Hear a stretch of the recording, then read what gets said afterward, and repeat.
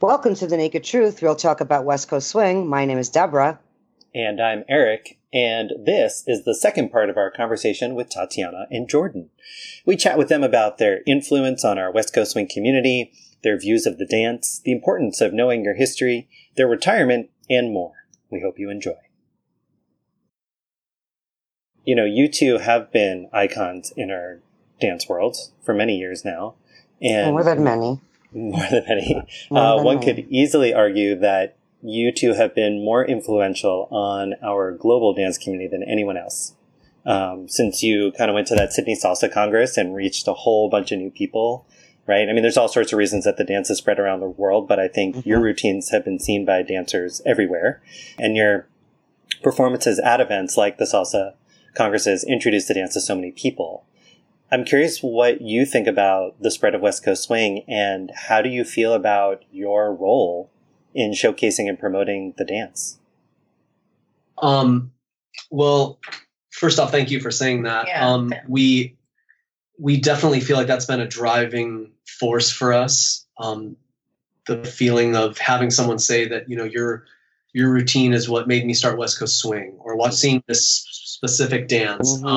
Something like that, a compliment like that goes very far for us. And, you know, when we started getting asked to do these other congresses, whether it was salsa congresses or ballroom events or Lindy conventions, whatever it was, we just didn't really know we didn't know what to expect. We didn't know how they would receive us. So we were so fortunate to come in. I just think West Coast swing, it's so cool that we were showing up to these events where they were just kind of locked into one genre of music, style, one facet. And we just came in and they're like, what is that song from the radio? Like that was such a big connection, whatever country we were in. I mean, I remember before they could say our names, they were like, Britney Spears? Like, do our demo to Britney Spears or Justin Timberlake or NSYNC back then, whatever it was. Right. When we would go to a salsa convention and it was salsa songs, salsa, 30, I mean, a show in the salsa world, a Saturday night, 34 routines is a normal Saturday night. Right. Like their shows go on every forever. Night, Friday, Saturday, and a Sunday, 30, sometimes 34 shows every night. Like it's insane. And so amazing. We would just step in there and we just had the beauty of not just, it was more that we were bringing that. West Coast swing was such a huge part of that. Now we would just do our thing and it was just, we never knew what that reaction would be. So there was like nothing to lose. You know, we're in a new world and we were just happy to be there. And then when we saw the reaction from these people, and then like, the biggest compliment would be like we do a show on a Friday or a Saturday, and then the next morning they'd maybe have us teach an hour or two intro to West Coast. And that would be our weekend. It was one or two shows and then maybe an hour or two intro of West Coast swing. But all the pros would come. And wherever the pros of their genre would come, all their students would follow. I mean, if one of their teachers finished a workshop and said, okay, we're heading over to Jordan Todd's West Coast swing class, that entire ballroom followed them. So I remember that first time teaching at Sydney. I mean, there was like 4,000 people there. It was massive. I mean, we're teaching at a wall, like we're performing in front of a wall of people, like they're in the Olympic arena. And then the next day to teach that workshop, 800 and or there's just so many people. Yeah, so whether it was that, whether it was modern jive events in the UK, like there were just so many big conventions where we were seeing our joy, our love now like start to impact these people. And they were starting to feel that same way. And just to see, even fast forward, when let's say a year later, I would see somebody from that event. Okay, like Z from Singapore. Right. I met him there, and he was like, what the hell is that? And now he runs his event. It's just that right there. We're so proud of that. And there's a couple, and even just seeing a year of like, I met you at the Salsa Congress and now you got me into West Coast, and then they kind of converted now into West Coast swing and left salsa. It's kind of rewarding, you know. I mean, we always felt like it was important for us, and it wasn't us putting it on because we love all forms of dance. We really do. It's not us like faking that. Like we would go to the salsa dances. After we performed, we'd go salsa. And I mean, she was great. I was stomping. I looked like Ben Stiller. And along came Polly. They're like, do you have hips? Are there hips in there? I don't agree. You don't look so white when you're doing West Coast. They're like, but man, you're awesome. When you're salsa hips, you're non-existent. Oh my God. They're like, you know the Shakira song? Hips don't lie. They weren't talking about you. Are lying. But we would be out there. We would close their ballroom. We would stay out there. And they really respected that. When we first saw Zouk, we went and learned the Zouk classes. Like we took all the basic Zouk classes. We fell in love with it. When we went to India, we did the Bollywood performance. They said, you guys don't have to if you don't want to. But we were like, no, we're going to make fools of ourselves and do this. But it was, they were being so respectful to us. We knew that we owed that. But I mean, it was fun too. But yeah. True, it was. But we just felt like that went a long way, and they connected with us, and so they followed it up with it. It wasn't just a one-time for fun thing. Like these people, again, like you'd see them a year later, and they were doing West Coast. They were seeking it out, or they were buying DVDs, or they were trying to find it in their own country. And a lot of these people slowly became the developers of their own communities overseas. And that's really cool to see. Yeah. And yeah, like we weren't trying to convert them from their dances, but a lot of them made that transition, whether it was Lindy Hoppers switching over to West Coast swing or salsa dancers switching over. Like we saw a lot of dancers cross over. And so we just knew that our dance, like Annie always said, West Coast swing is the best kept secret in the world. Yeah. And we felt that way. And we were jealous when we'd walk into these ballrooms or these events that had 4,000, 5,000, 6,000 people. We just went to a bachata event in Mexico a couple of years ago. Oh my gosh, it was. And there was I don't know, they say something like 8,000 people at this event. But teaching a workshop that's so big you can't rotate. There's so many people, like 1,200 people, and they just say don't say rotate. They'll figure it out. They'll mix it up amongst themselves. And you're like, okay, I'm not even going to look. This is so weird. There's no organization. Just teach. But seeing events that size, we were just jealous. Like, what can we do to like at least expose these people to West Coast swing? And so making connection with their pros, with their professionals, taking their workshops, them taking our workshops, that just really became a great segue for these people, at least passing along the information. So we always felt a really warm welcome when we would cross over and transition to these other dance styles. And in conclusion, too, I just want to say that we still talk about to this day how grateful we feel. I mean, with the question that you asked, we just feel really grateful that we were able to, and we still do, hopefully, inspire other people, other genres and everything like that. That even though we don't compete anymore with our shows, we are doing our shows in a way to still reach out and get more and more and more people to get to those number workshops one day, But we're always still performing to collect and get more people to be inspired to do West Coast swing. So that's I think you've done a great job at bringing West Coast swing to the masses. I think it's just going to take us a little longer to get an event where we have 8,000 people, and I think part of the reason is all the dance that you've mentioned, like bachata and salsa, and they're not as intricate as our dances, and our dance has so much versatility and dances to all different genres of music and changes quality of movement according to song. So it's a lot, I think, for some people to grasp. Yeah, right. Yeah, and I think the people that do take it in are just diehard dancers. They just love dancing, which is why they love our dance. Or they felt connected to West Coast swing. They're like, oh my gosh, this is my dance. There's people that say, I just found this out when I was 32, and I feel like this is a dance that I should have been doing since I was 12. You have that a lot when you talk to people. So right. Well, and then some of these dance styles have literally their own style of music.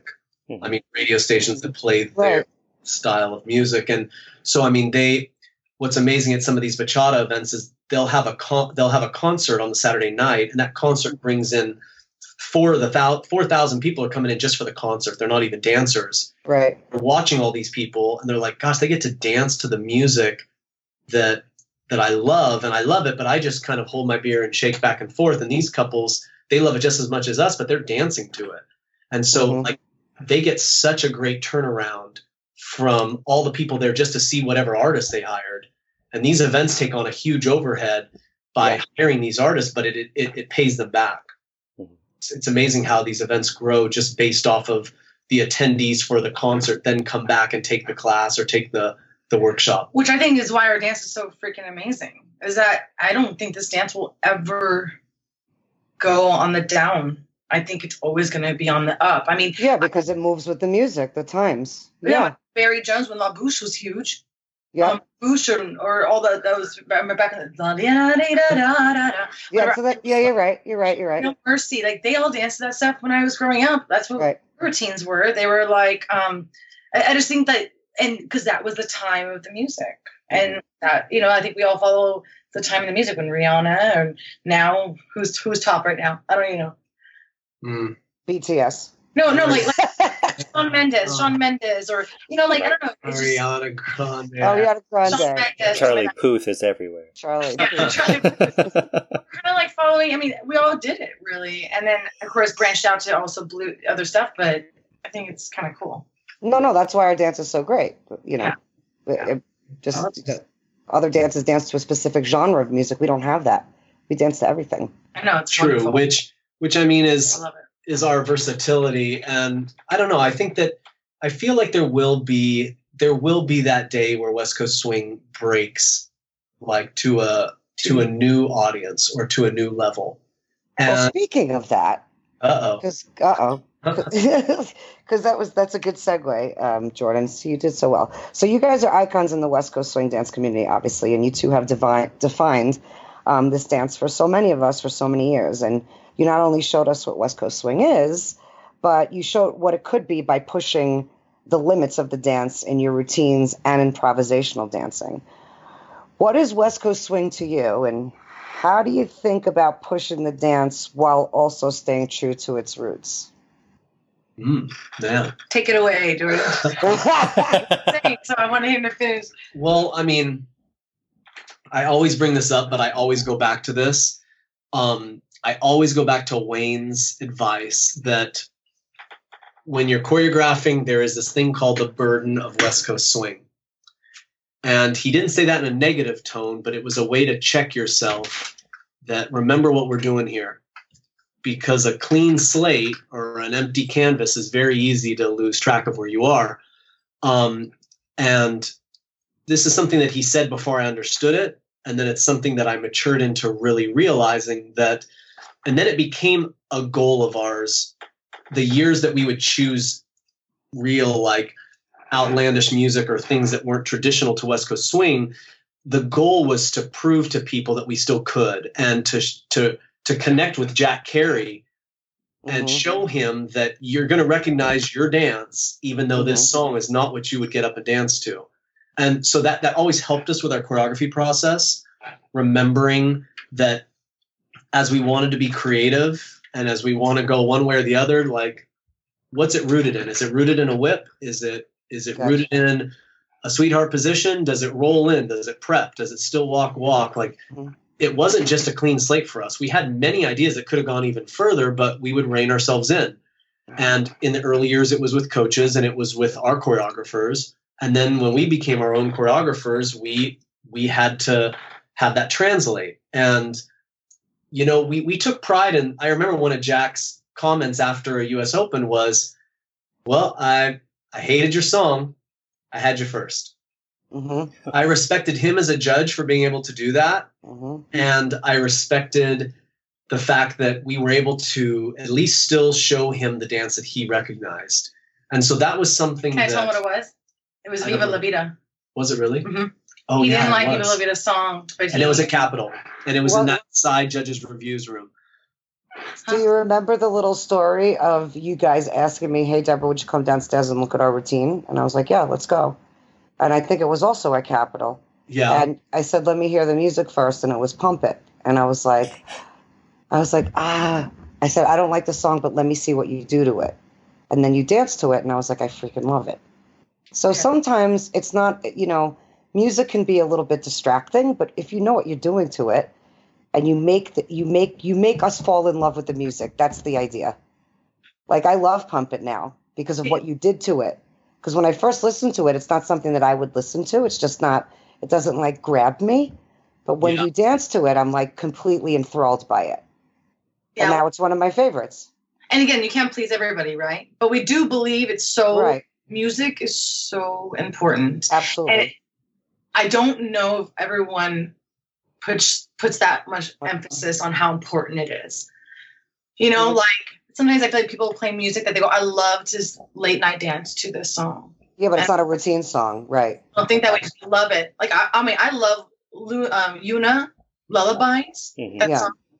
I mean, I'm obsessed with that song. I do too. And for US Open, you know, so it's like to just think about how to what's the word? Not differentiate. What's the word? But prioritize. Prioritize like what's music, and I mean that was the driving force for us, and it was the most important thing for us. We would literally skip an open if we didn't have a song. Yep. We were never gonna just jump out there and scramble. We would rather not dance, and so going back to what is West. I mean, West Coast swing to us is still rooted within the basics that we teach. Mm-hmm. I don't want to just read the definition, even though it's like fresh in my head right now. Okay. But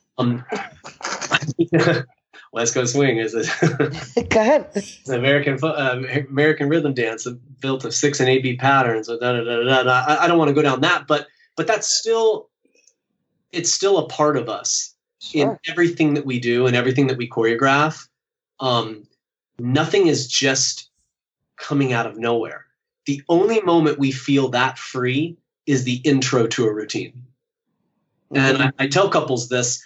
I think that every couple is allowed to set the tone for a story. And I think that you're allowed to do that. And if you pick the right song, the song will help you with that. If for you 16 beats, find a song with an intro, 16 beats, it could be 8 beats. It's sometimes it's just setting a tone. So I don't think you have to start in closed position. I think you should be able to set the tone for the story you want to tell. But coming back to West Coast swing, coming back home, the burden of West Coast swing sitting on our shoulder, that's always what brings us back and reins us back in. Mm-hmm. There's so many couples who get lost in that. They're awesome social dancers, but they get out on the routine floor and it's a clean slate. So why not just use this clean slate? So, you know, recognizing what West Coast swing is, it's really important because all these people, they didn't start routines. They started taking basics. They started learning the dance socially. Mm-hmm. Being able to connect that somehow in routines, I think, is really important. This is a whole other topic about swing content and stuff like that, which we could get into. But I just feel like for us, it was the saving grace for when we ventured outside of the safe music. Mm-hmm. And let's just say there were two driving factors for that, because it was never that – it wasn't always even what we wanted to do. Number one, we never wanted to be pigeonholed or typecast, and we felt like we took on a new role every time we did a routine. And we knew that sometimes an audience had found their favorite on us, like on How to Save a Life Forever, or we want lyrical. We couldn't give them another one, because if we did another one right after, we would never had a chance to leave that. We live in that space forever. Mm-hmm. So we had to take them so far that in another direction that they could still love that. And they could like this routine. They could love this routine too. They wouldn't even compare the two routines. Right. We feel that was very beneficial to us. And it wasn't even where we wanted to live in the space of where we were feeling at the moment or what we wanted to express. It was just, we couldn't do the same thing again. Wouldn't you say too that, maybe just from my experience, but I also feel like sometimes the music that we choose reflects what's going on in our life that time? It can. Yeah. Definitely can. I mean, it didn't always for us. No, of course not. But there were definitely some years where, you know, a song speaks to you so much that you scrap a routine, or that you're halfway. I mean, our retirement year, we changed our minds. Mm-hmm. Like there were other years. How to Save a Life was another year where a song spoke to us. Boom, we switched gears. Like 1 year, Lord, I remember my brother passed away in June, and we did Lord that November. I wanted to do a slow song for my brother so much. Like, I know this sounds like it's, but we couldn't, because that Lord song was so amazing. Like, I love our intro song. It was the most incredible. Like, Jordan found it. Mm-hmm. And Lord is like sometimes you have to do that now, or it's or you'll miss the opportunity. Yeah. And if we do tennis court next year, like that's gonna be so bad, And then I also had another song maybe in mind for a slow song that doesn't fit what I'm feeling. So like that was a 1 year. I was like, but I feel this, but I really want to do this, and so I just went with what I felt I really wanted to do because I loved that intro, that song that Jordan found. I was like, I can't let this go. So I didn't do what I felt at that year. But gotcha. But in the other years, we do feel, we feel like there was that small window of dubstep. Oh yeah. Thank God dubstep has run its course. Right. There was a small window where when it's on every commercial, you're like, people can accept this. Right. And it was so funny. Like we didn't know Benji's song and Benji didn't know our song. Right. You both had it. To train together, we were like, holy shit, we're both dancing to robots. And it was just that music spoke to us, and it was that small window where like, maybe we could get away with dancing this at a US Open. And it was like, we're jumping on it right now. And in a year, we probably won't ever want to hear it again. But like, this speaks to us in that moment, and there's that moment in time. That's funny, yeah. That's funny. Yeah. Well, you were always pushing the dance too. Like, I feel like you were staying current with the time of the music, but you also pushed your music a lot in different ways. And I know I personally always admired your dancing. I was one of those people who would watch the videos and try to copy crazy stuff. But I know a lot of people do look to you as icons and role models. I personally have seen even my own students, they try to be Tatiana, or they try to do the Jordan, right? Like they're trying to emulate you and copy you. And at the same time, you're pushing the dance and you are staying true to West Coast. Tatiana, I use you as an example a lot in class when I have students who want to basically not do West Coast swing, but just do the crazy part that they see in videos, right? Do your athletic and stuff. I always use you as a reference because I remember we danced socially, I think it was at Swing Diego, and you're always connected and communicating your intent to me. Like I never feel like what you're doing is outside of the framework that your leader gives you. But when people watch videos, they don't necessarily know that. Yeah, right? Or when they watch you on the social dance floor, like in a Jack and Jill or Strictly, they don't necessarily know or can't see how you're working in whatever crazy creative idea you have into what's already there. And I'm curious to know how mindful you both are of your influence when you step out onto the floor, and if you feel any sort of responsibility for being an example, knowing that people are looking to you as an example of what West Coast swing is and or should be. I personally don't. I feel like when I go out on a Jack and Jill or Strictly Swing, that's my playtime.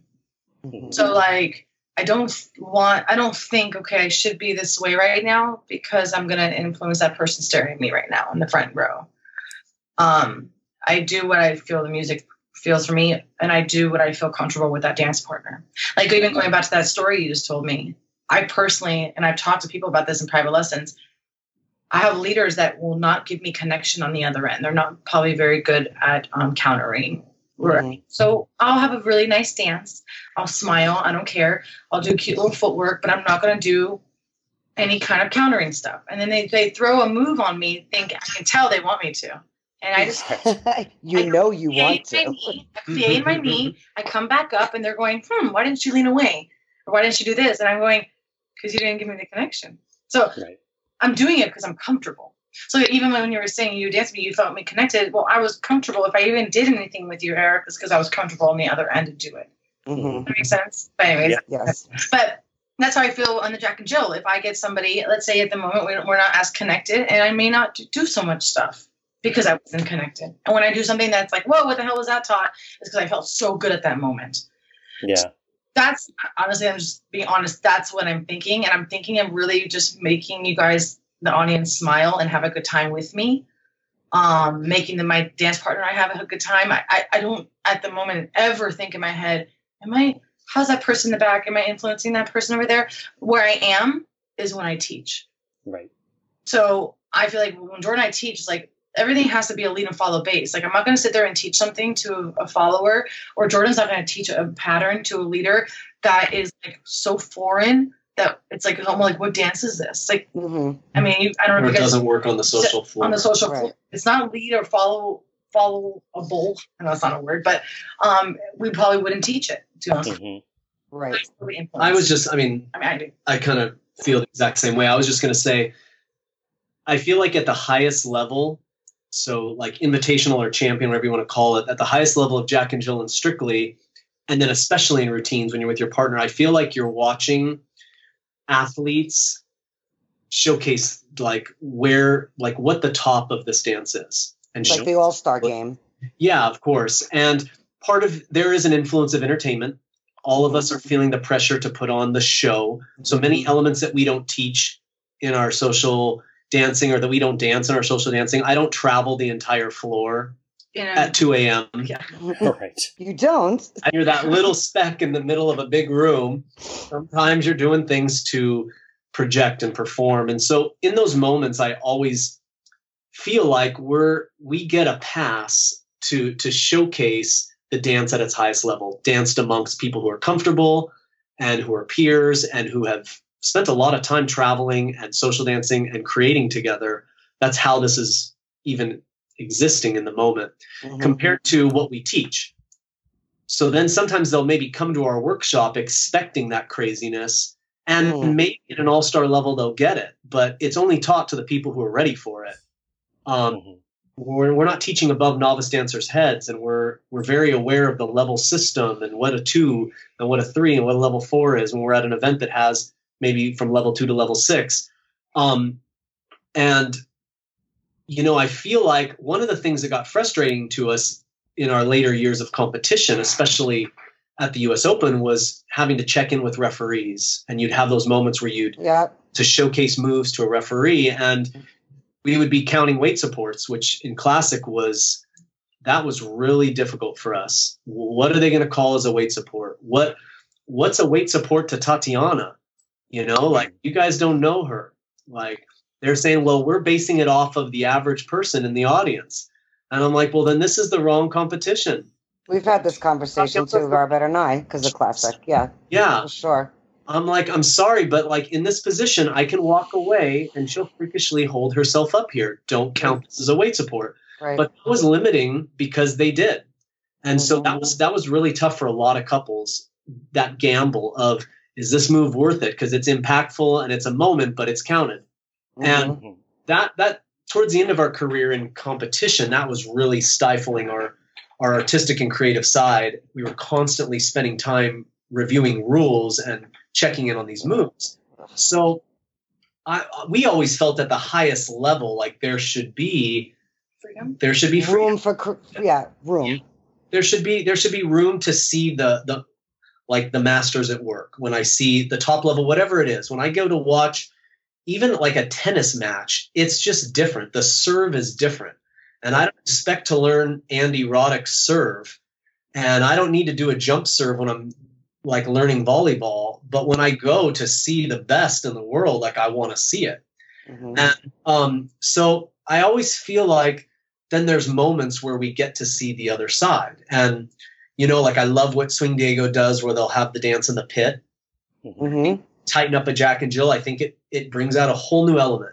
And they never need to go backstage and tell us, okay, guys, we just want you to dance West Coast. We're just going to dance West Coast. We've got 6 squares and that's what we're going to use. And sometimes I'm really feeling that format of competition. Like I just want to be judged on my swing. Not having to put a show on. Yeah. And then sometimes you can just read the crowd. Some events we know are different. And watch the first couple and you see what's going. And there's that pressure of, well, I'm coming up in 2 or 3, or I'm next, or I'm following it. And I can see what this audience is expecting. And I'm gonna play along with the game. And pull a rabbit out of your ass. Yeah. Thank you very much, West Coast Swing. Yes. So we feel that, and I don't mind that different events have different roles. I like sometimes, even though we still think we're kids, we're not. We're 35, 36. There'll be times in Europe where we're the oldest couple on the teaching staff, and we realize our responsibility. Okay, maybe it's our responsibility to teach a blues class, or to rein it in, or to force the couples, hey, we're all dancing in 2 squares today. Look at your floor. Like, this is the only space you get. And we will just, like, we'll take on that role when we feel it's necessary or it's needed, or a community needs it. We're very good at, I think, analyzing. I mean, I think all teachers are. We analyze what we're in at the moment. When we go to some country, I look around the social dancing. I go, you know what they need. You know, and so if we feel like, okay, we need some more footwork. We need to add more footwork. Keep change, you know, hitches. We're going to teach it there. So trust in us that we know what we're talking about, you know. So that's, you know, that's kind of where I think, feel like we're talking about. So that's where I think sometimes really feel our responsibility kick in. Yeah. We always want our performances to mesmerize people, to get them hooked. Right. They're hooked. They're coming in and they're learning basics. They're learning technique. I want to ask that real quick too about our performances.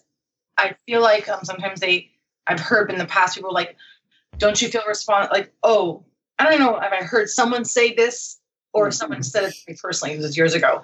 Yeah. Do you feel this is the way the West Coast swing should go? Like when we did Muse, Deborah, you know, one of your favorites. I love Muse. Yep. We felt like we just wanted to be different. We wanted to be actors. We wanted to put makeup on our face. We wanted to be. I wanted to be sexy. I don't know, Matt. That's what I felt that year. I really wanted to be sexy. And then, like, I remember someone like, "Is that where you want the dance to go?" And I'm like, "No, I have a moment to like be an artist." And don't you feel, Tatiana, and Jordan too? I'm going to ask you because I feel like whatever couple is on top at the moment, and you've obviously been on top the longest. People will always question, like, why did you do like why that routine? And is this what you want? Because they feel that it's our responsibility as the top couple that drives the dance, right?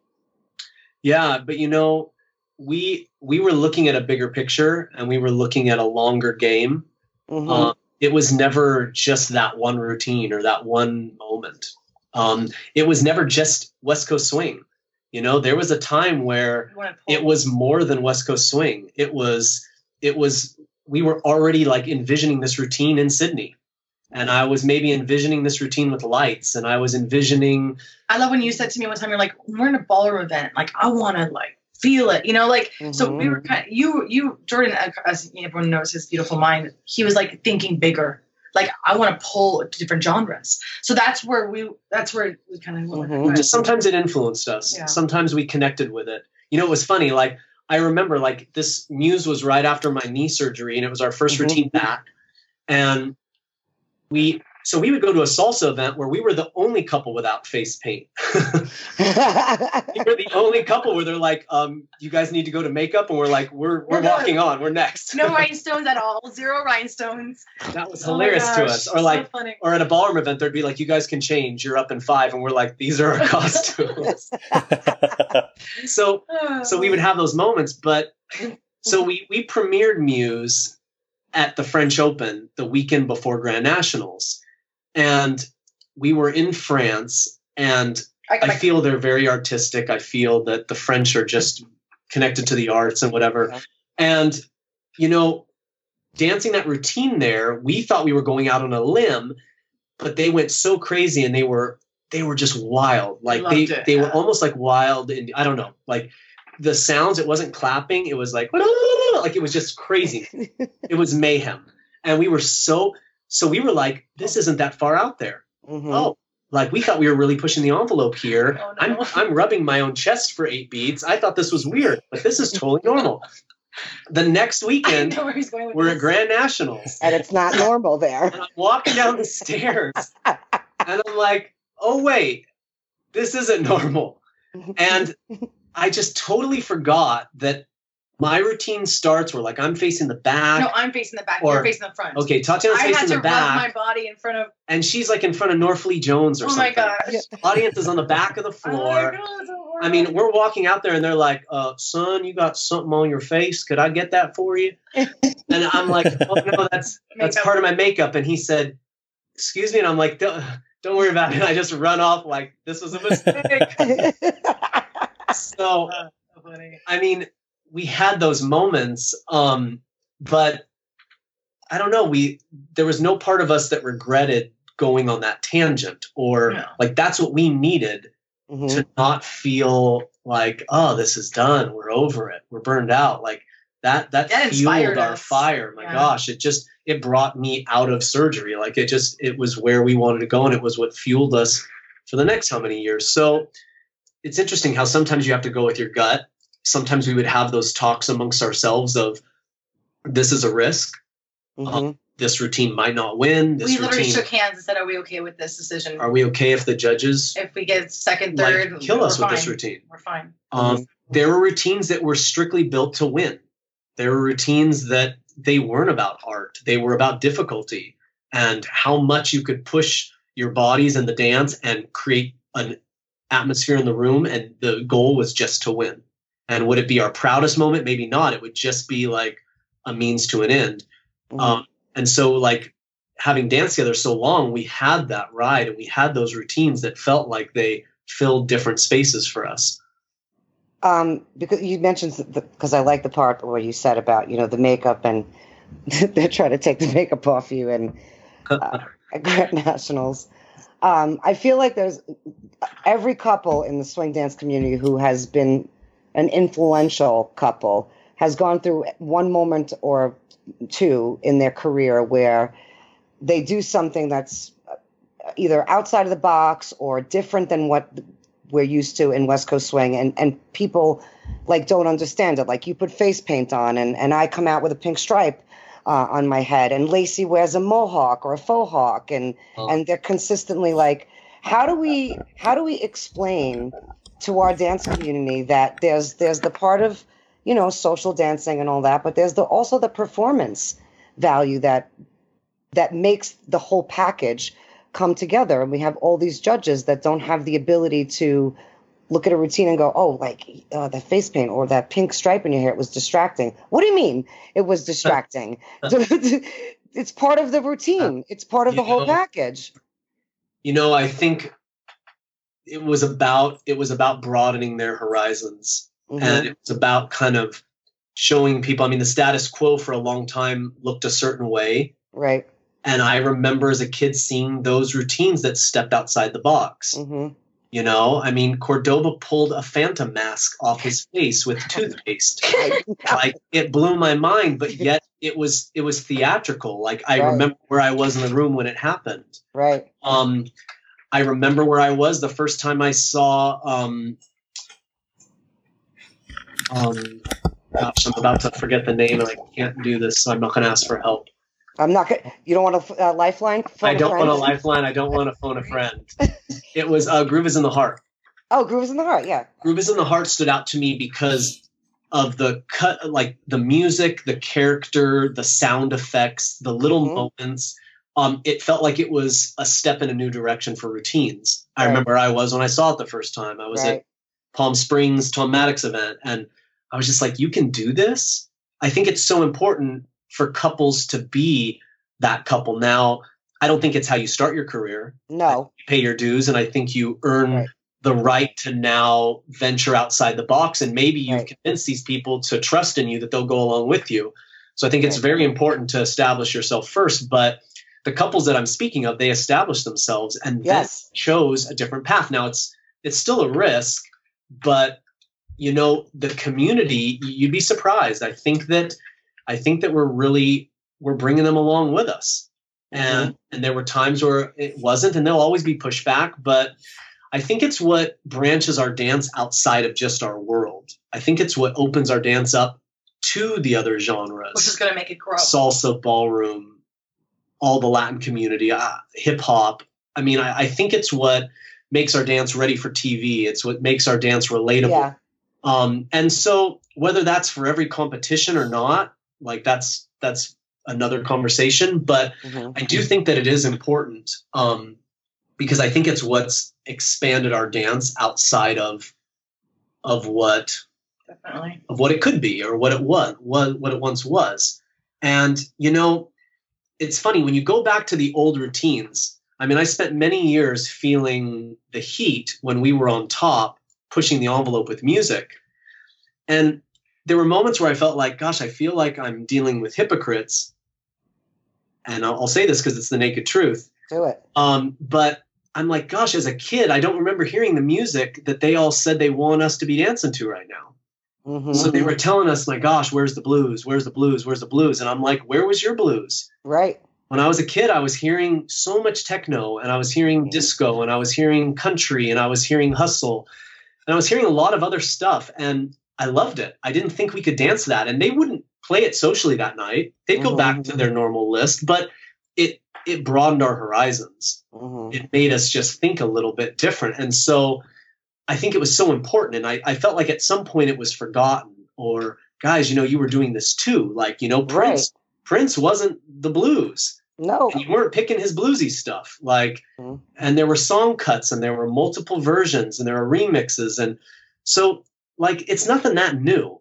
It definitely evolved. And the music's changed. The envelope pushes further. But I really do think it's interesting. And that's why I think the history is so important. I think it is really important for us to remember. And it's cool to see the videos posted. There's not enough of them. There's so much that lives on VHS still. But when we go back, I mean, when the Zouk topic comes up, or Zouk music, or social parties, and I think of being in Capitol and hearing hustle after hustle after hustle, and at some point realizing, I like hustle, but I really want a West Coast. And so you'd start doing West Coast to hustle. And then I remember that transition of like, gosh, this is fast, but we can West Coast to it. And then the DJs are looking around, they're like, well, gosh, no one's doing hustle anymore. Maybe I shouldn't play hustle, or maybe I should just stick to West Coast, or I'll play this stuff and then I'll do West Coast to it. But there was that time where the transition happened, where Jack Smith was pushing the envelope every night with late night music, and we were dancing to stuff that wasn't the norm. Right. So don't you think that's part of the couples at the time? Because you mentioned hustle music, and I feel like Barry Jones kind of helped with that when he came, right? And then like say like Shag was part of our community for a little bit. That's Charlie and Jackie. Yes. Right? I even loved how Cordova and Khalees did Phantom of the Opera. Right. I mean, just that was just so different. You're doing a musical, like a Broadway song. Right. Like that opens another door, Yeah, like I feel like sometimes it gets forgotten that it was happening then too. I get what you mean. No, you're right. Yep. So I like us just kind of checking back in with the history, and then like relating it to now, relating like when Jack Smith was starting late night dancing. I mean, it was like that little lobby floor at the Buena Park Hotel. Yeah. Playing Lowrider. Oh my God. Yeah. I just had that in my head. Yeah. And he's playing Lowrider, and you're like, we don't dance to this. No. Like, they don't play this at Moose McGillicuddy's. Like, we don't dance to Lowrider. Where's the blues? But then you're dancing to that, and you're like, gosh, but I know this song. My dad has played this song before. Oh my gosh, it's relatable. Like, it started to connect. And then, like Tatiana mentioned, La Bouche, total hustle song. Totally. Incredibly fast, but No Mercy. Remember No Mercy? We started dancing West Coast to that. And so, to me, it's been happening for so many years. That's why this dance is so crazy and amazing. And I think as the pendulum swings, it always comes back, and it goes one way and then it comes back. And so I think it's not that different than what we grew up seeing. I just sometimes think that the newer dancers, or even sometimes the older dancers, forget that was happening back then as well. Well, and also too, I feel like the newer dancers didn't have what we had when we were growing up. Like, we had live people that we would see, and the newer dancers have been affected just by YouTube. Yeah. Right? Could be a bad thing. No, it's not a bad thing. I'm saying it's a different type of generation. Right. Yeah. Do you know what I mean? Yeah. True. It's all really, it's interesting, like how what we love to see is how the different countries around the world take on this dance. And one community that I really wish had taken off, and maybe it will someday, like when we went to India, I just remember seeing like the dancers, for one, the whole class, they do this thing with their head, which is very interesting. But the bobblehead? But like they started doing this thing with their eyes, even when they were doing West Coast. I could already see like Bollywood in their sugar push. It was hilarious. Like, we love seeing like their own culture kind of infiltrate. And then this girl she was the best girl after that weekend. She was like super accomplished salsa dancer. She could have been such a great West Coast swing dancer. We never saw her again. I hope she's still doing West Coast. But I remember already thinking, like, this is a new style now for West Coast swing. Like, she's about to bring Bollywood into West Coast. Which would be heaven for me. I know, because we much how much you love the music. I mean, and even though Tatiana emulates it and does it all the time because she loves that style of music, like this girl, she was born there. She's raised in it. Like, it took on a totally new look. So cool. It's the same way that when the Lindy Hoppers made the transition, that when the salsa dancers make a transition, like, we just love seeing that as the dance expands, is that now because it's so worldwide, you're getting these other influences that are really impacting the dance to create new styles. Cultural. I think that's one of the things that's so amazing, like, and amazingly different from when we were kids and it was a U.S. dance and it lived right here to what we're seeing now. Right. Well, when you have globalization, it not only brings the dance to the masses, but it brings culture to the dance too that we didn't have before. Yeah, lots of so much interesting culture that, and then for us to learn about different cultures and see how, like, as teachers, how we adjust to teaching a group of Brazilians to teaching a group of Koreans. It's different. Yes. But it really has, I don't know, it's impacted the dance. I know this is kind of a tangent, but I think it's what's going to be so amazing in the next 10 years of the US Open. When that first overseas couple wins, or when, like, when the dance, when the top couple in the world isn't based out of the US or whatever it is, like, when that shift happens and it just really shows how far this dance can go, I think that's just kind of a big step. And it's something that we started to see, even in its smallest form, just how the dance is expanding. And that's what excites you about it, right? It really does. I mean, it excites us. I think it's always important to rein them back in. And so it's always important to get everyone to check themselves and remind them what they're learning, where the dance is. And a lot of them are seeking that knowledge, and some of them feel like it's still hard to find. So just even the history of this, and I mean, you guys, just even having this podcast, you're opening up stories that people are starting to share, which is great. Because I remember this stuff. Like, I haven't caught all your episodes, but I've caught some. And the only thing that bugs me is that I can't phone in. Because I feel like I'm a student of this dance, and I'm like a little bit of a history buff. And if someone misquotes like the wrong year of an Open, I want to say, nope, it was this year. And like, Deborah, you'll do that so often. I think it's hilarious. But like, I think like these stories are so important. And, sometimes we feel like, the new dancers, they're not seeking this out. A lot of them actually are. Yeah. A lot of them feel like it's hard to find just because they're more of a YouTube generation, and they don't know where the VHSs are, and they don't have access to the old tapes or old clips. But there's a ton of people that they can ask. And I do feel that Sonny Watson has a really great website. He does. That's true. So, I mean, like, if you want to know everything about West Coast, I mean, it's streetswing.com. It's there. But like videos and stuff, Tony Azar has been doing a really good job on posting them on Facebook, I think.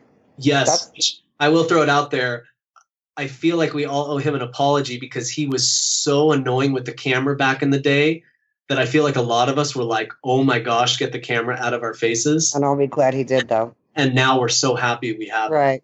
Like, I saw him for the first time in Seattle 2 weeks ago or 3 weeks ago. We gave him a big hug, and he almost looked surprised because I think he remembers also the years where we were like, oh my gosh, Tony, like, it's 2 a.m. Could you turn the camera off? He was recording history back then. And he documented so many amazing moments. Yeah. I want to ask one question that kind of follows up on that. I recently, here with my community, exactly that point, I wanted my community to know their history. And so we sat down, and I went through YouTube and Tony's stuff, but mostly YouTube, and found a whole bunch of old videos, walked them through everything from like Lance and Marianne to Lance and Charlotte to, Keldy B and Robert, like just went through the whole, like, highlights from all of those, right? But the question always comes up of what should I be looking for? Like, when we talk about knowing your history, what do we want people to know or understand or gain from watching older dancing? I would say the evolution of how the swing looked, and like, I don't know, even just like looking at the anchor. You can go back to the 1983. Was that the first U.S. Open? Yeah. Right. You know, just that has 83 or 81. One of them. Go ahead. 83 was the first one at Disneyland, I think. Okay, right. Debate because there was like an 82 one and an 81 amber one, but that's like a whole other debate. Right. But I love seeing that evolution. We like looking at common denominators. True. So we like looking for things that are relatable to what we see today, and even if it's masked, you can find it. Tell us what those are. Whether it's recognizable swing patterns. So whether it's basics or the step right out of the basics, because a lot of dancers have like a library of 6 basics and then it's all the hot new moves. Right. And a lot of foreign dancers say that's the problem, is they don't ever learn transitional basics. Transitional basics are they don't huge learn the meat and potatoes. Fold, sweethearts, cuddle, just all, I don't know, reverse whip, all the transitions that are one step beyond the basics, whatever kind of syllabus you're using, and yet you don't make that jump into crazy complex signature moves. DVD moves is kind of what I call them. Like a lot of DVD dancers, basics, and then they bought the hot new patterns and styling DVD. And so when you look at those old videos, you see certain things and you're like, gosh, I know that, and I don't do that anymore. And basket whip, I never see obsolete. Or what's the other one? Like top spinner. Barely. I mean, please try to. We think it's cool, like when younger dancers say, "Oh my gosh, there's this move that you and Top do, and we saw it in an old video," and like we thought it was super new, and then we saw it from like '86 and like we saw it too. I'm like, yeah, like we learned it from that video too. Like it's crazy to realize there's so many things that come from that. Every move that we're doing is a twist on one of those old moves. Right. I mean, and so I think that, you know, they don't need to love that style. They need to learn it. But they need to learn it, and they need to recognize, like, every once in a while I'll hear someone say, gosh, they sure did a lot more footwork than I do. Well, boom, like self-reflection, like add more footwork to your dance. Common sense. You know, like, oh, I'm not a big fan of shag. You don't need to be, but you need to learn that footwork, because all that we're doing is coming from it. And that was a big part of our dance, that shag. Like that's no, of course it was. But some people will say, well, we don't love shag. And it's like, well, then you don't love West Coast swing, because so much of our footwork is coming from shag and influence from shag. And so that's kind of something that we like to see. We like seeing the relation between the two. We like seeing, like when people hear about our idols and then they go watch them and they say, oh, I see little things in your dance that reminds me of this dancer. Or, you know, when we go back and a video of, we all love that. We all love the 95 street swing, which is strictly swing, of Romero and Sylvia. Yes. And we just watched that. Did you? I just watched that. Yep. Oh my gosh, it's so good. And I remember the sleeves. I'm like, a shirt from Seinfeld. Oh, right, the pirate shirt. Yes, and he killed that like double or triple turn right into like the catch open swing out. Like there's so many moments in that I still remember. And what's funny is, like, some people, they didn't know who Sylvia was until they saw that video of me and Sylvia that just got resurfaced. And they're like, who is this woman? Did she do West Coast, or was she a Lindy Hopper? Like, I'm like, well, she's the one who taught me Balboa. She's the one who And but she also had a huge impact on our dance. And like, you need to see her winning at our US Open. And like, you know, there's just so many moments like that where, you know, people, I think they want it. They just need to be guided in the right direction. Well, it's funny that you mentioned Sylvia, because I contacted her maybe 2 weeks ago, and I told her I want her to be on the show, because she's huge influence on this dance. Yeah. And her answer to me was, well, I don't know. I'm really not a swing dancer. And I basically had to like go back and forth to her and like school her and be like, are you out of your mind, woman? Like, you need to be on this show. People need to know who you are, and you know, not just by seeing you dance, but by hearing your knowledge of all the things that you know about the dance and all the people that you've influenced. I mean, she studied with Dean Collins. Hello, that's like the precursor of our dance. it's crazy to me. And I look, and I know that there are times when I get like really adamant with people. I'm like, how do you not know this person? Like, you need to know them. And I think part of the problem is it's not that they don't want to know them. It's that not enough of us have the time or have it in the moment of when we're teaching something to bring that person up at the moment. Do you know what I mean? Yeah. And that's where having Tony start the videos is helping so much. And for that reason. I think that, after so many years of the same format of events and just running workshop, and it just starts to get kind of, repetitive. They're now starting to come up with new types of formats. And whether it's, you see these lectures or sit down sessions, or whether it's a talk on history, or whether it's just, couples pull out their iPad and they're like, we're going to watch this and then we're going to do this. Mm-hmm. Like what's funny, at ESS one year, Parker played that dance. Mm-hmm. And I just walked in at the end of the class with him yelling at everyone. And he was getting super moved by this dance, and he was yelling, and I'm like, oh gosh, Parker's on a rant. But he was just yelling like passionately. He was yelling passionately. How many times do you see them mugging at the crowd? And then the students were yelling back at him. Never. Like, it wasn't until I heard them yell back, I'm like, okay, we're safe. Like, we're going to have to remove him. But that moment, like, teachers are starting to, like, sometimes you get this feeling like, it's my job this weekend to do this, to share this.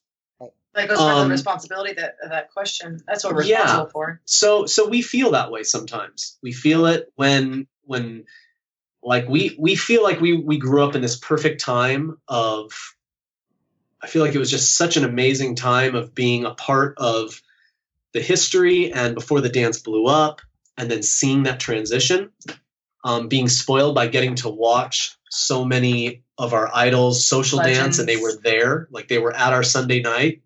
Like my Sunday night, like they were, the champions, Jack and Jill, was on the floor. Like I got to go ask those women to dance. And so that was amazing. But we also get to see where the dance is headed. And so it's just this good like connection to the history, but also to the new younger generation. And so sometimes we find ourselves having to check back in and rein these people back in. And we try to do it through a creative, fun way. Not soapboxing. We don't like to soapbox. We try not to soapbox to them because I don't know that they're not. More and more, we're finding that their head's in the right place. I agree. And everyone needs a little guidance, and so we always try to give the students the benefit of the doubt. If we're seeing a crazy move that doesn't really belong on West Coast being overused, like sometimes we'll teach the move to teach them how to adapt it to West Coast swing, or teach them how to rein it in. Like. Or just give them a good example of what we're seeing out there as this is not what we want to see. Like, mm-hmm.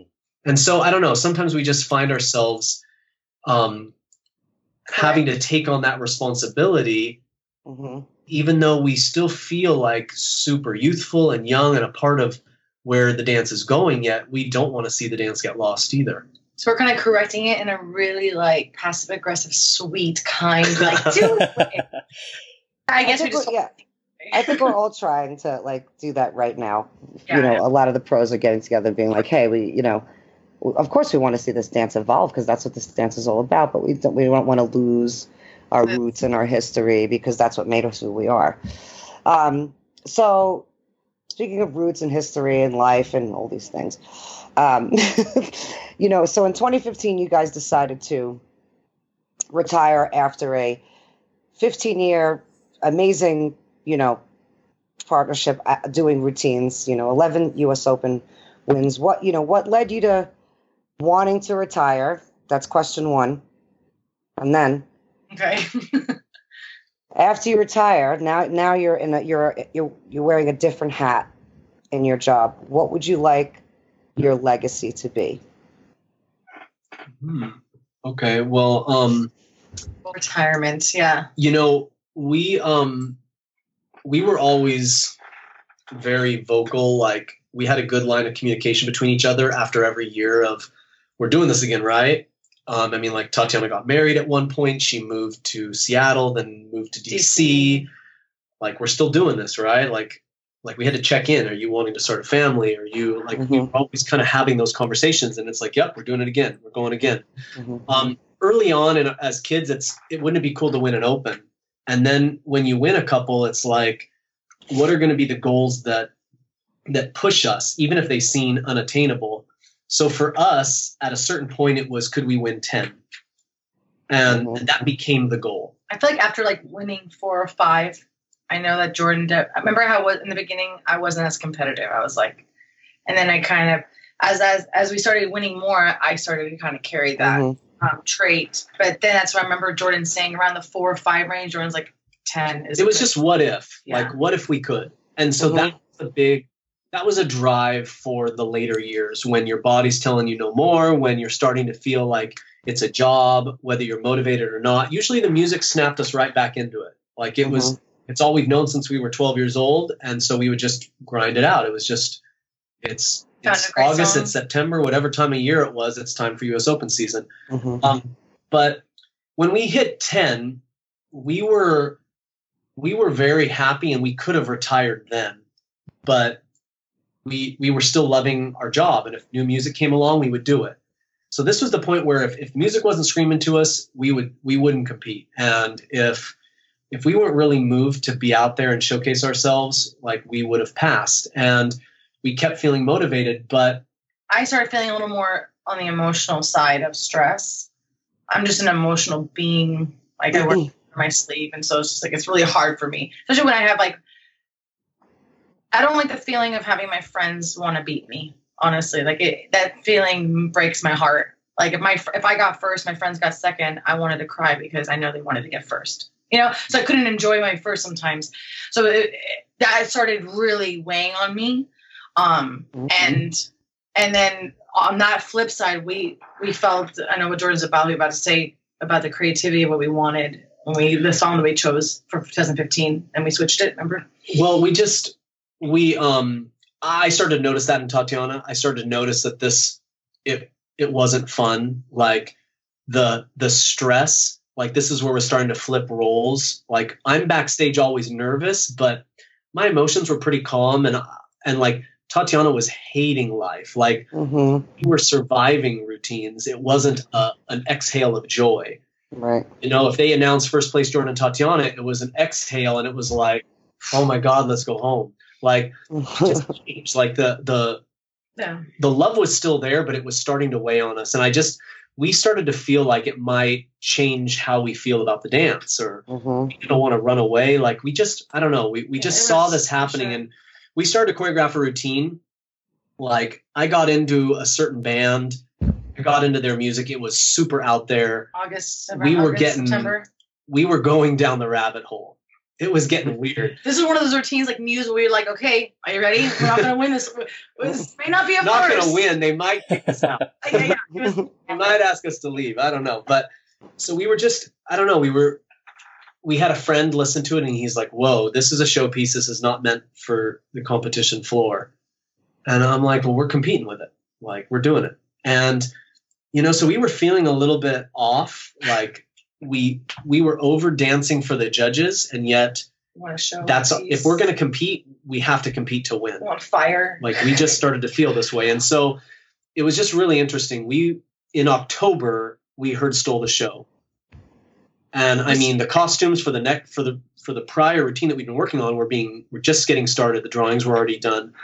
And we heard Stole the Show, and we were like, oh my gosh, this is it. This is talking to us. It's a retirement piece.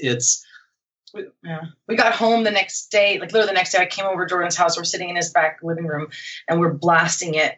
And we're like, I'm like, Bud, I think this is a sign. Like, and I feel it too. But it was late. Like it was very late for us. We didn't love the idea of like October. Yeah, we've got a song that's not even usable because it needed more. Like we got to add instruments and add a build and like really restructure the music. But we just knew that there was something speaking to us that just felt right.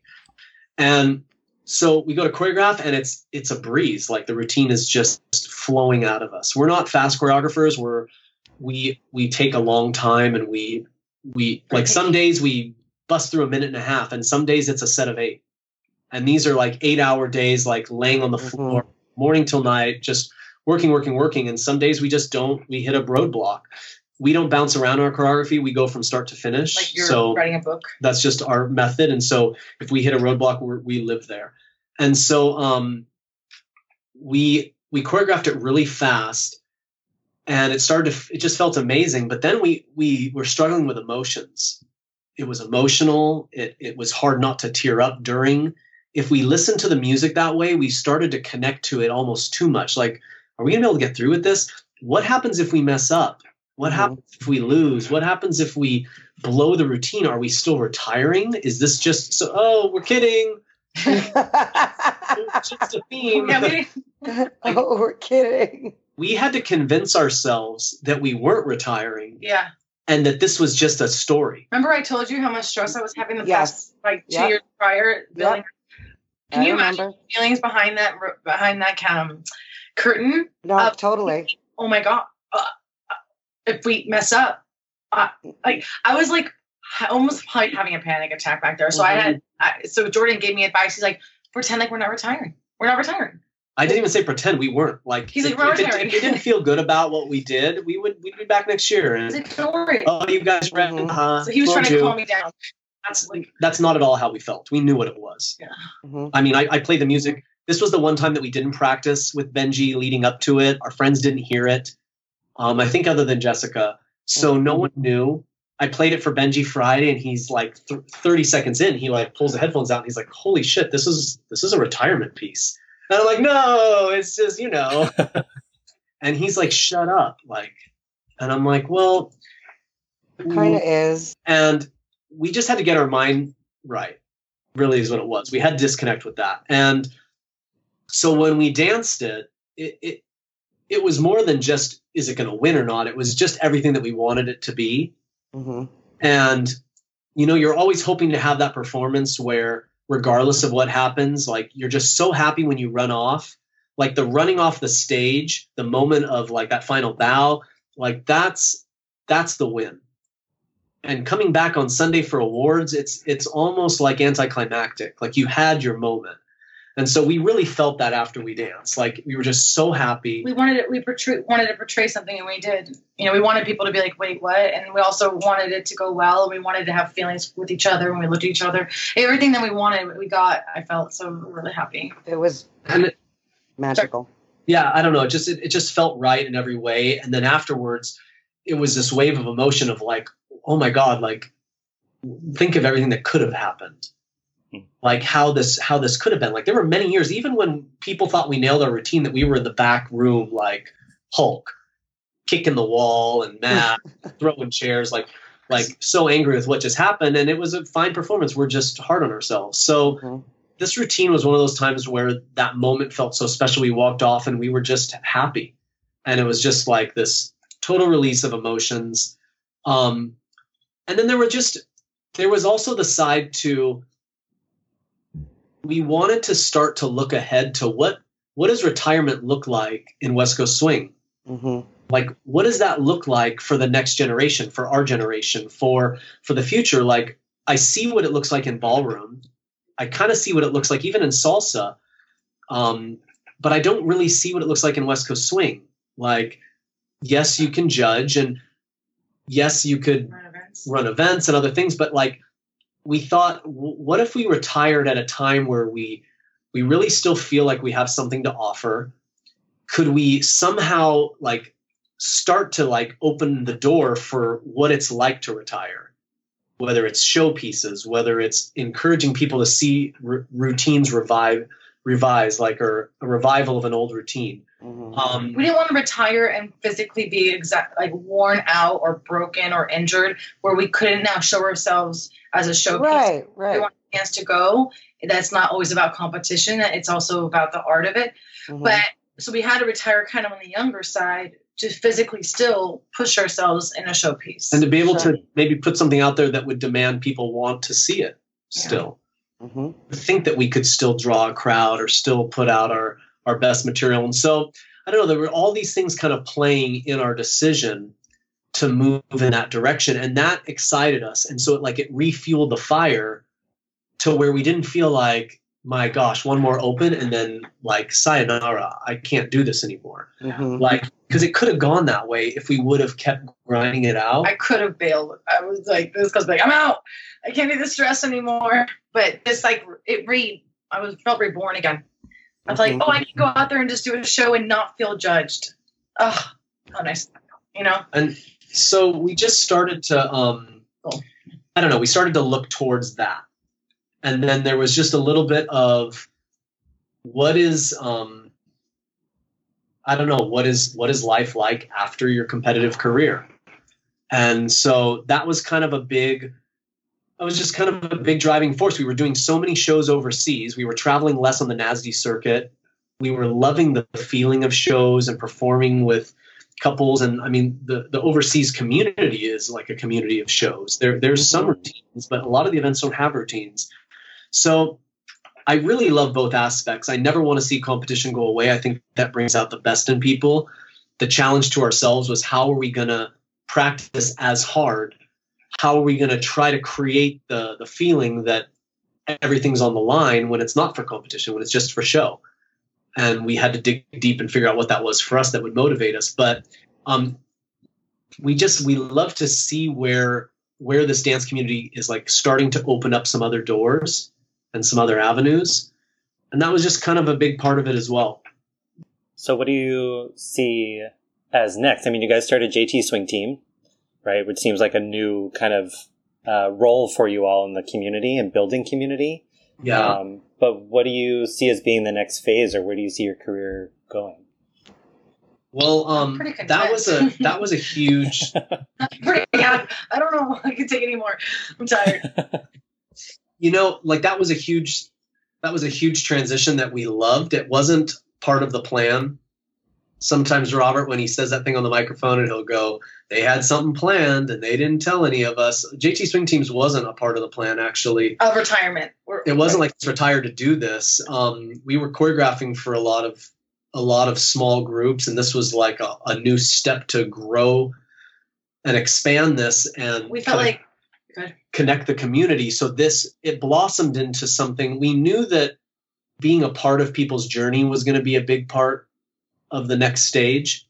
Coaching, you know, like it was really awkward when couples that we were competing against, they wanted coaching, but they felt the conflict of interest. We were almost ready to send some of our energy into them rather than, but we knew that, you know, showcase couples would come to us, or rising star couples would come to us. Our biggest competitors in classic obviously wouldn't, even though we were still choreographing many classic competitors' routines. But so it definitely, we knew that there was going to be this role of being coaches and choreographers, but the teams, it really let us connect with people in a different way. A lot of people that we don't normally connect with. That was like the blessing in disguise that we never knew would come about. There was a part of us that thought like this will reach out to people. They get to learn our choreography, and this is a way, because we were getting asked to do a lot of routines. Also, on top of doing our selective ones that we already had, kind of getting a little like overwhelmed. And we're like, here, let's just do this so that it does get to everybody. And then, you know, but then like Jordan was about to say, it exceeded our expectations. It just, I mean, a lot of these people we would see in a workshop, and they'd maybe get a photo after the class. We'd maybe say great job in passing. Now we're coaching them late night at Mad Jam. They're posting a video and it's tagged to us and we see it. I mean, this girl tagged me in a video. Her arm is covered in bruises because she got the trick, the hard trick in varsity. And she's so proud that when she hit it, she stopped dancing the routine just to jump up and down.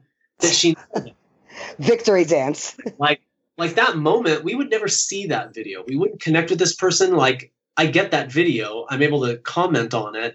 Like, that whole side of it, we never expected. So that's super special. And just, as well as seeing like the next generation or the current generation, like kind of duke it out, like who's that? All right. Like, who are the couples now? And watching those couples push themselves. And so, I mean, we don't feel like we're retired. To be honest. I mean, we just feel like we shifted our focus in a way that we're rejuvenated, and yeah, we're able to give back in a different way. Our focus is different. So I don't know. I mean, the sky's the limit for the amount of things that like we will do down the road. But the amazing thing is we don't have that sensation of like, man, it's time to cut back. Or what's the next step? I think we're pretty, I don't know. We're super content. Yeah. We're just super happy. We're happy with our lives. We're happy with where the dance is. And then we're happy what we're able to say yes to. I mean, we had blinders on for many years. You know, it's funny when people come up to me, like, I don't realize it, but people will say, man, Jordan, you're just a different person. And I'm like, no, I'm not. Well, you know, Jordan, because but I know why. No, because it's for such a long period of time, you know, you made it a point to be very closed and professional. You weren't even on Facebook. Tatiana was on Facebook before you were, right? You weren't even on Instagram or anything like that. So now people feel like you're a little bit more, like you're humanized. Like, oh, like I see him on Facebook and he posts pictures of him and his fiance, and so now I feel like we're friends, and you seem like you're more at ease because you don't have to worry about freaking competition anymore. You know what I mean? No, that's the difference, is that it's such a big like weight lifted off our shoulders. Right. That, I don't know, for Tatiana, that was her escape. Was kind of being on that and sharing her other side. And that was her escape from the stress. And for me, it was more like, I got to get this tunnel vision. I gotta tuck in because I need to stay focused. And it's a grind. Like, I feel like we all talk about this and we all say it to the people who want to be pros, like what a grind it is. Yeah. And especially the competition grind. I mean, we're really fortunate that so many people don't have to do that grind to make a name for themselves. I feel like there was a time where that was the only option. There's a lot of dancers who will never really, they don't need to win the Open. They don't need to compete the Nazi circuit. They don't need to drill a routine 17 times a year. And we used to feel like that was the only way to be a dance pro and to get your name. But we don't, we don't regret that in any way, because it taught us such a crazy work ethic that we realize that this really is a job. A good one, though. It's an amazing job, yeah. It's a job that you love. But it's a job. And so I think that some people sometimes they see what they see on social media and think it's such a breeze, or man, what an amazing life. And so I think that grind really helped us kind of, I don't know, be prepared for anything that comes our way. But you've done a great job, by the way. Well, thank you. Yeah. Well, I think it's, you said you don't feel retired. You're not retired. You just stopped competing in the classic division. You still do Jack and Jill strictly. You're teaching as much as ever. I actually think it's more. It might be. I think that things are more we have more on our plate than anything than we ever had. But which is great. I mean, we love to stay busy, and so we love having you in the community and staying busy. You don't just give us dancing; you give us friendships, and you give us shoes, right? And you give us choreography, and you give a lot. People don't realize how much of yourself you have to give to be really good at this job. Well, we had a lot of role models that gave to us. So people, a lot of inspirations that we saw along the way that helped us and become who we are now. So just time for us to give back, True. So you're doing a great job, like I said. Thanks. Well, Jordan Tot, thank you so much for being on our show. Thanks for asking. It's been awesome. Yeah, thank you so much. This was great. I have 12,000 more questions, so we'll have to have you back on at some point. Yeah, we'll definitely have you back on. It was great to get a chance. I think there are a lot of us in the community who do just see the videos of you and don't get the opportunity to have a chat about your experience and your insights and what you've learned and how you see the world. And it's really rewarding to get that opportunity to sit down with you. So thank you for being here. Well, thank you for building this. Thank you for doing this because this really is, I mean, there's a lot of different podcasts out there, and there's a lot of different methods of kind of sharing this, but you guys have a really good You guys have a really good balance. It's a partnership you guys have formed. And it's so funny how like everyone knows Deborah, but like I walked into Budapest and like right away Rita goes, "Who's this Eric? I need to meet him."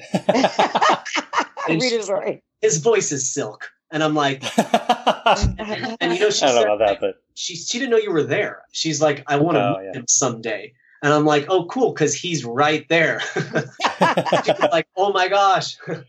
But I actually had met her a couple of years ago, but I won't tell her that. Yeah, because I was at the Hungarian Open, I think like 2 years before that. So she didn't make the connection. But no, it was in passing. But you know, it's reaching people, and so you guys should be proud of that, because to hear that.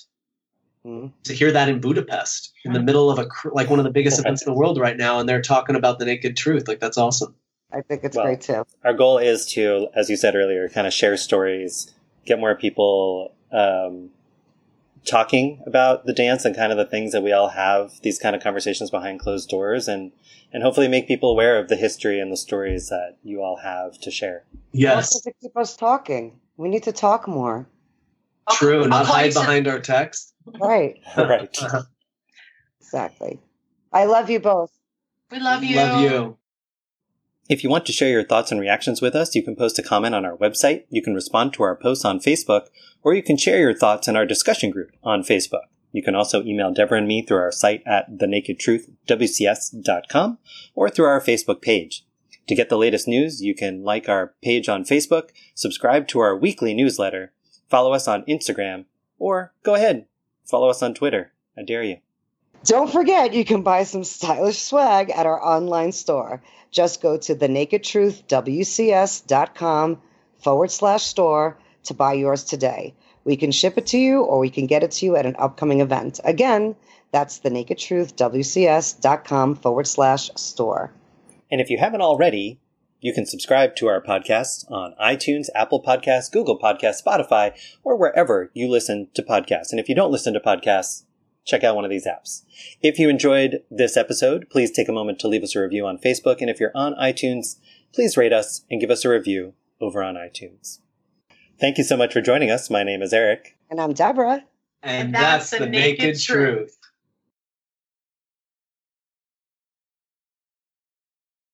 Before we let you go, we'll have you do our sign-off. Okay. So I'll say thank you so much for joining us. My name is Eric. Deborah will say, and I'm Deborah. And then we'll go to you two to say, and that's the naked truth. Perfect. Together. Here we go. Okay. Together, yes. Yes, together. Thank you so much for joining us. My name is Eric. And I'm Deborah. And that's the naked truth. This happens every time. It's so funny. Right. You too. Here we go.